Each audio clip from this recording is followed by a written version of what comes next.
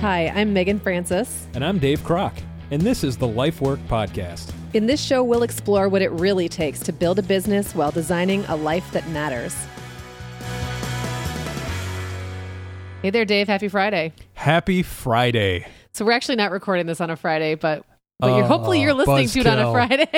and we're assuming people are just waiting for the release of this episode on Friday. And so they're listening as this is, like, it's streaming as we've put it on to the web. Absolutely. Yeah. So you are listening to the tail end of the second week of Life Work, the Life Work podcast, where we're talking about all these things about, you know, our business and our life and the intersection between the two things. And if you listened yesterday to what was technically episode 2.4, our interview with Laura Vanderkam, she has a whole book that she wrote about making the best use of the weekend. So her and I, now I'm already blanking on how many hours, but I want to say 60. Did she say 60 hours between the 6 o'clock beer on Friday night and the 6 a.m. alarm on Monday morning? Yes. So it'd be 48 plus 12. Yeah. 60. Yep. There Hey, it is. look, we know how to do basic math.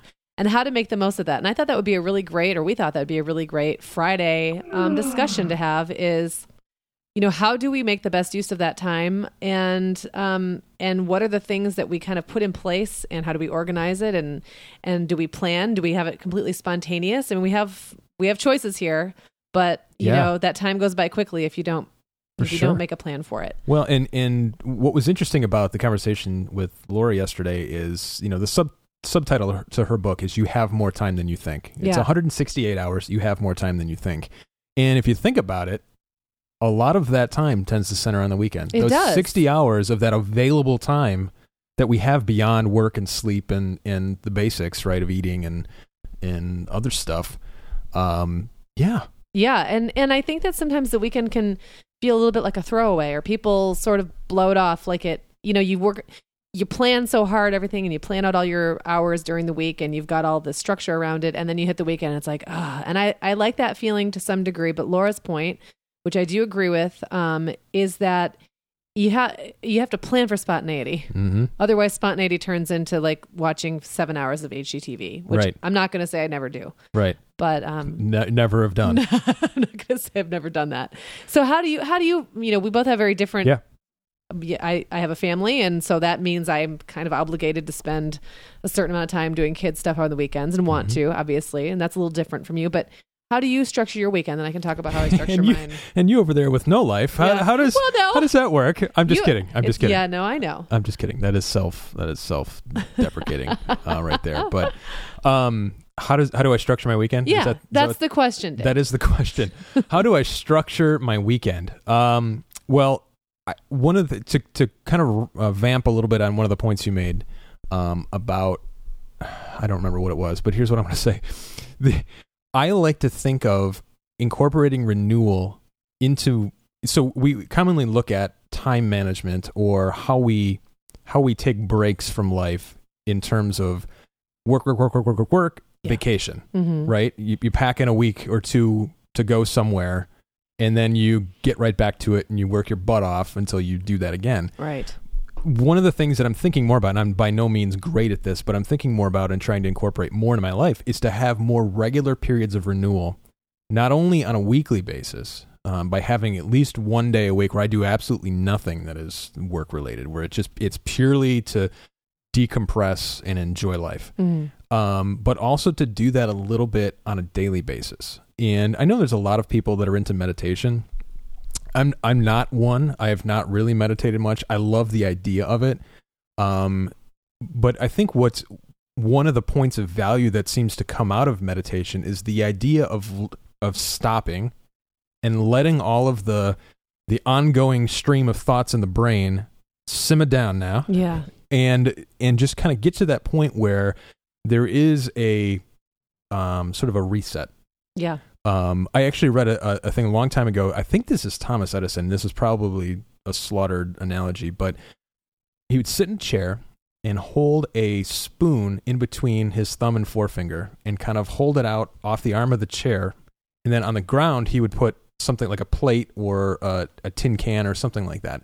And then he would just close his eyes and allow himself to get to the point where he almost falls asleep, at which point his fingers open up enough to drop that spoon and make a loud enough noise to wake him up.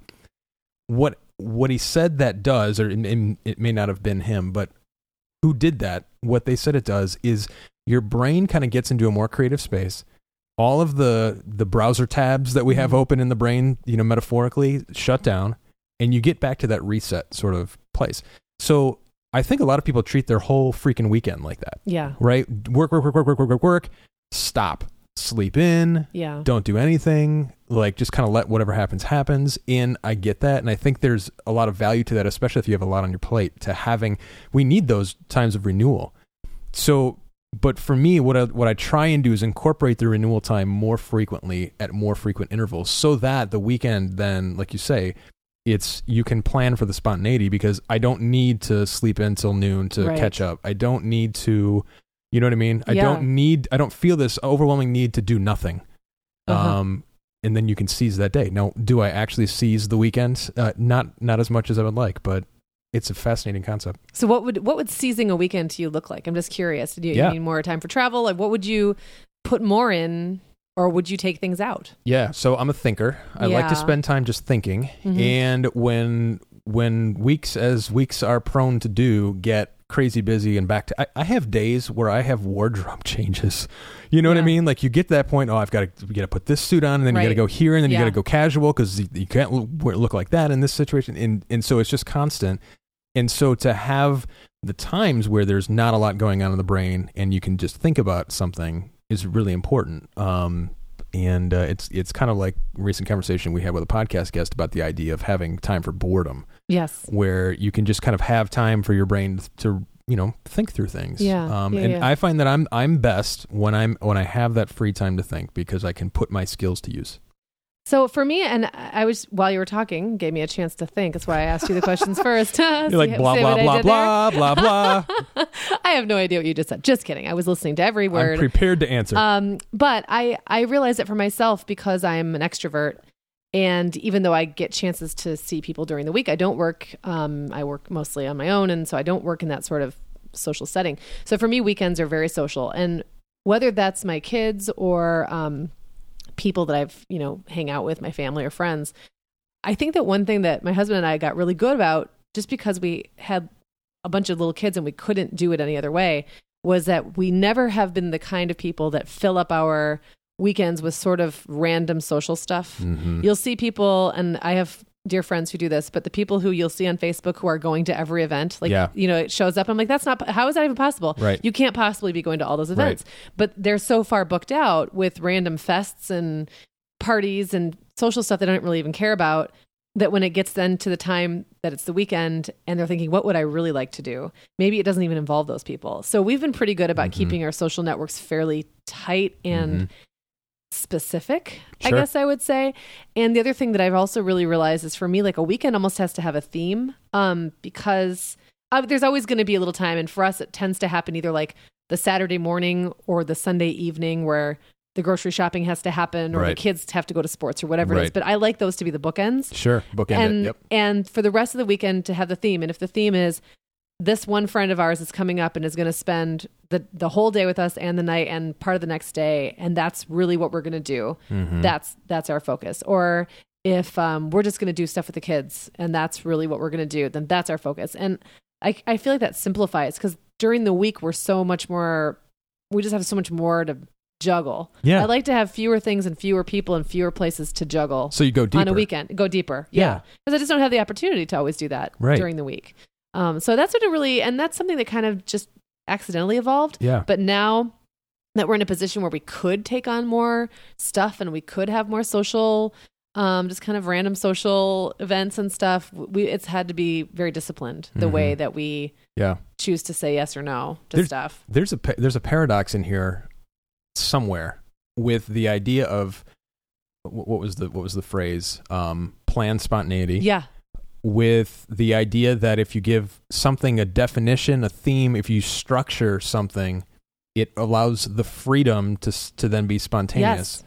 Yes. I listened to a podcast a couple months ago now, where the guest essentially said discipline equals freedom. Mm. And many of us think that the idea of discipline and structuring things is so oppressive and limiting. Yes. And limiting. But the reality is, if you have simple structures, it creates more freedom. It allows for a lot more creativity, especially for someone like me who's not really naturally organized. If I don't have any boundaries or structure around my time or my life or my ideas or anything, it just kind of bleh. Yeah. Just like melts into nothingness. Sure. So, well, and it seems like for entrepreneurs, there's probably some space on the weekend to carve out some types of activities that help sharpen the saw a little bit, help get, move yourself to that next level. If you spend your time plowing through the things you want to accomplish during the week, during the weekend, you can spend more time focusing either on your business instead of in your business, or focusing on, building yourself as a person and as a capacity, somebody capable of doing certain things, or family. Just it seems like there's more freedom to define what it is, which kind of sucks, because if you think about it, shouldn't we be defining what our weeks are like too? Yeah, but I feel like during the week, people have expectations of you. There's something about clocking out at 5 on a Friday and saying it's happy hour, I'm done, or whatever it is. That feels like we have, not everybody, a lot of people still feel obligated to work through the weekend, and I've never really bought into that. Although I do work on the weekends, I think of it as free time. Like, that's free choice for me. So if I decide on a Sunday night, I'm going to, sit down and open my computer, I'm going to do something I want to do, not necessarily something someone else expects me to do. Yeah. Of course, there's always times when that doesn't fly. There's a deadline or something I let go the week before or whatever.